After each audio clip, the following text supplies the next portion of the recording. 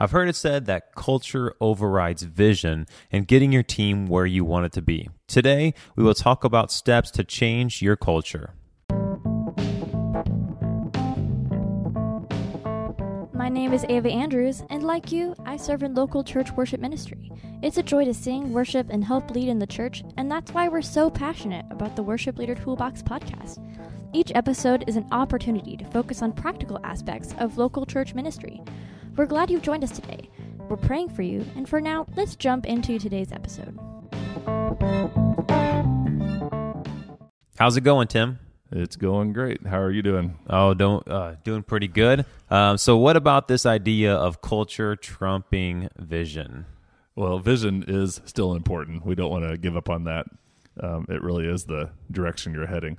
But no matter how many times you share the vision, if the culture of your team or your organization is working against it, you won't get very far. Yeah, so we're going to talk about this. And the first thing is to determine your culture goal. Yeah, and some of this sounds like so hard to do, but really it's just a matter of just determining how you'd like your team to be. And, everybody has a vision of what they want their team to be like. I guess decipher the difference between these two. A vision is that your team is going to help lead your church and grow it through authentic worship and leadership. You keep pointing to that. But then the culture is how your team lives that out each day. And so one of the reasons this is really so difficult to change is because you're never starting from scratch unless it's a brand new church and ministry team. A culture already exists in your team today. And so it takes a little bit of time determining and pinpointing what the culture of your team is now and determining how you'd like it to be different. So I know in some of the organizations I lead that you and I are part of, Clint, Harvest World especially, a lot of what we do is show up, crank up a sound check, start playing while people are walking in, or a summer camp that's like even worse. Yeah. And so as a result, I tend to create a culture of making things work. And that doesn't always translate to, the best way for, an ongoing long-term church setting. So the best way for me to think about it is to think, what could we change this year? Instead of trying to morph into, an elevation type worship team with 250 people involved every single week or anything like that, is just to think, what one or two things could we do with our team this year to increase to help our culture match our vision? And a couple of those examples might just be to grow more in spiritual growth as a team, to build a culture of being punctual, or build a culture of really rehearsing before you come to the rehearsal, or build a culture of kindness among your team members if that's an issue, or encouragement. Or one I would love to keep trying is to build a culture of being willing to try creative things, even if it doesn't work. So, just to be willing to fail if you need to. So that's good. So you work through this, and like all these podcasts that we do, it's rarely an overnight thing. It requires patience. Yep. But here are some simple steps, and the first one is keep living into it. Yeah, and I'm happy to hear your thoughts on this too. This is just one of those things that you almost have to lead by example. And if you're not leading by example, you basically aren't leading at all, because you can't just say, "Hey guys, change the culture around here." I mean, it requires living into it. So if you're wanting to highlight this idea of being willing to try new things, well, basically you're going to have to try new things. And then as you do that, the culture will continue to snowball. Whatever it is you pinpoint and you want to change, you keep doing it, keep highlighting it, keep writing and talking about it, and just help your group, think that it's normal. Yeah. And one time I heard somebody say, if you want to grow your church, act twice your size. So if you need 3 people to greet people on Sundays, get 6. And, I got you. And then you'll just kind of, grow into what you're wanting it to be. Yeah. So no, that's a good one. For some reason, this one, and kind of what you said, reminds me of a picture that isn't really like related to this, but like, it's a picture of like people who are like pulling a boulder or whatever, and like someone who's living into it is like the leader out front, helping his team pull it. Whereas like if you're not living into it, you're kind of like hindering it, and you're like adding weight on top of that to whatever it is, and trying to cause your team to do all the work. Yeah, that's a good image. Yeah. So living into it. That's the first one. The next one here is build on what you have. The best way to change a culture is to celebrate, kind of. And I know celebrate is on down the list, I think, but building on what you have is really capitalizing on the good things you have going and saying, hey, this is great. And maybe even looking back, we've done that before, where we look back and say, wow, there was a time not too many years ago that we printed all the songs, we used wedge monitors, and we didn't have rehearsal. So now all of a sudden, everything's on iPad except for the people that are watching the screen in the back, and we have rehearsals and we, have in-ears. I mean, it's just like this whole transition. So you build on what you have, and you talk about the good things and celebrate the good things that are going on in your ministry. It's basically taking stock of those places and then saying, now we've gotten here. Now we're going to go there. Yeah. And I heard somebody one time say something like, the best thing you can do after you give a compliment is add the word now and keep on going. That's how you coach people. Yeah. So, man, you did an awesome job. Now I want you to do this. Yeah. And it just helps, build momentum. Yeah. So that's a good one. Yeah. Building on what you already have is key, because sometimes like those little tweaks of what you're already doing can help step things up to the next level, whatever. I just did air quotes as if you can see me, but that little next level of, whatever it might be, so that's a good one. Yep. All right. The next one is notice when people are doing it. Yeah, this is the celebrating one. So you really got to celebrate if you see somebody adhering to this culture or helping to build a culture. One of the things that I try to do is when people respond on Planning Center and it's quick, I always try to send them an email and say, wow, that was quick. Thank you so much for responding. Oh, that's good. If somebody ever sends me a note with a new song idea, I am bad at keeping track of that for the long term, but I try at least to say, hey, thanks for the song idea, because that's like a culture thing for everybody to be thinking about what you're going to be moving toward. If you can notice those things and celebrate them, then the old adage, what gets celebrated gets repeated, is like played out in your ministry. So this is like celebrate basically expectations. So what if like expectations aren't going as planned? What do you do? Like you're celebrating when people like succeed in expectations. What do we do like if people aren't meeting expectations? If somebody's not living up to what you're trying to accomplish, some of that is cultural, like punctuality for your team. Like if that's not happening, then how do you get somebody to do it? Yeah. Well, that's the fun part. Everybody's got their own unique style. Yeah. I've always been one to basically sort of figure out a way to love them into this culture, patient enough with chaos that I just, it probably goes on a little bit longer than it needs to. And usually it works, or it kind of quietly just kind of fades. I can imagine that if there's something major, then it would have to be addressed. And there have been times when I've had to do that. Oh, gotcha. And, if it's something major, what you want to do stepwise, and you probably talk to this just as much as I can, but if it's documented, that's easy.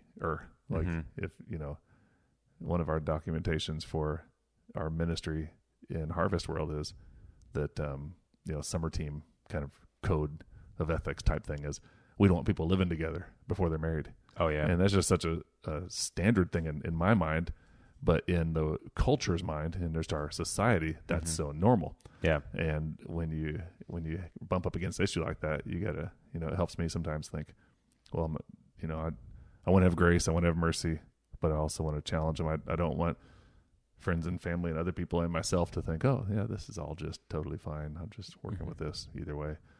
And so you bring it up and you say something and you just deal with the consequences after that. So yeah, you brought that's such a good point, and it reminded me I was at a conference, and I think it was Eric Mason who was speaking.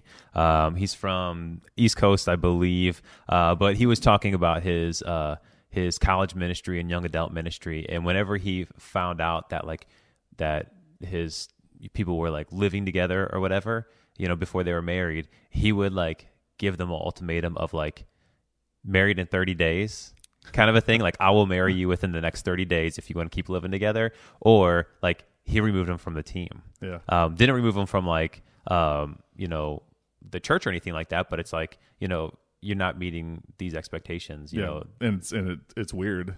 I think Ava and I talked about this on a podcast recently, that it is strange that worship ministry has become such a hot commodity that there's different standards for the worship team. Oh, like, yeah. Anybody can join a choir and Yeah. nobody really knows. But as soon as you're signed up for the worship band in any kind of modern church setting of any kind of church of any kind of size, it's like firecrackers just went off, and if you do anything, you're out. Yeah. And in some ways, I kind of want to revolt against that because everybody's a mess. But on the other hand, I also realize that there's a holiness factor and a leadership factor, and all the First Timothy list of what you need to be, and you got a microphone, you're faced with. I mean, it just goes on and on. But I wrote a post like 3 years ago that was about cohabitating before living together. And I've never posted it. You never posted it? One of these days I need to. You should totally just throw it in here. 3 things for the sake of, and we're focused on just like one tiny issue here. It was just an example that was, But the 3 things were really things that I just wanted like my daughters to know, like before they get to an age where they get into themselves in a place that out of convenience they would do something that jeopardizes the possibility of happy marriage and those other things. And just in case I never post that and somebody's listening here, one of the best things that stuck with me from reading a book that was authored by a female was, you never audition to be a bride. She said it disheartens her to think how many women audition to be the first place in a man's life. That's solid. By just living at home with him. Yeah. Like, man, that's like terrible. Yeah. So I've always thought that's good for young girls to know. But all right, well that's I mean, I know that wasn't on our list, but that was a good one to kind of talk about there. Our next bullet point is to share it. Yep. So you're talking about culture, and you want to share your ideas for building a great culture. Mm-hmm. It doesn't really work to say, all right, guys, we need to be more loving. When we show up to praise band practice, everybody give everybody a hug because we're in COVID. Or as my brother said yesterday, now we got Snowvid. Snowvid. Which dates this thing. Yeah, you really just did. This whole time I've been looking at your patio out here. It could be. It's covered in snow, and I just wanted to say something about it. Yeah, you broke the ice. Broke the ice, I get it. Anyway, some of the ways that I think this works better, as opposed to just sending out a memo or making an announcement, is to just talk to some of your leaders, one-on-one conversations. This is like the 9 to 10 p.m. hour after rehearsal's over, of just talking to a couple people saying, yeah, we really got to get this going or that going. Yeah.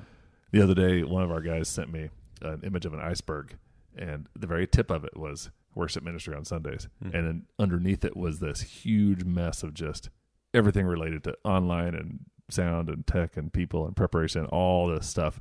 And he's like, we should use this for a meeting sometime. And I was like, yeah, that's really true, because that's the kind of stuff that, helps grow a culture. You need to share that in the Worship Leader Toolbox podcast community on Facebook. Yeah.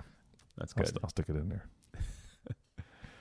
All right, Tim, it looks like we're at our last one. Number 5, invite people to join you. Yeah. And this is really just a style of including people and having ownership. So more again than just sending out a memo, it's inviting people to pray for and think about the process of shifting culture. Mm-hmm.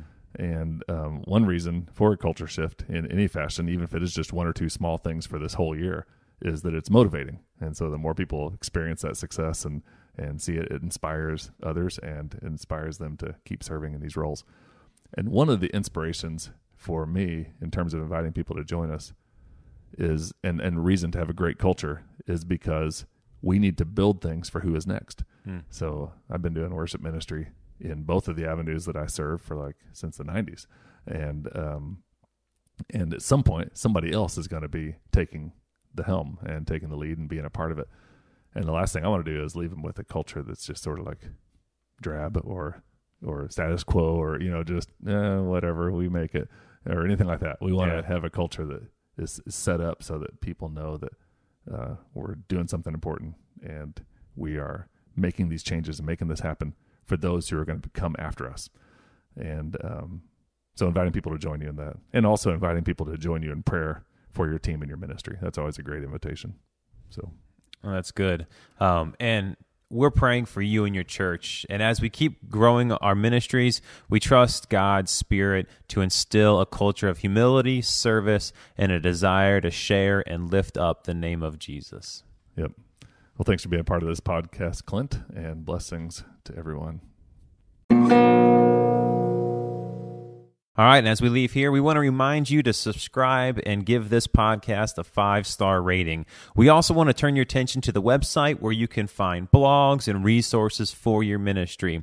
If you're looking for some training, we have our Awakening Worship Conference archives up. It's free to you. All you have to do is click on the link, enter your name and email address, and you'll have immediate access to 14 or 15 videos that we use during the 2020 Awakening Digital Conference. It's all at worshipleadertoolbox.com.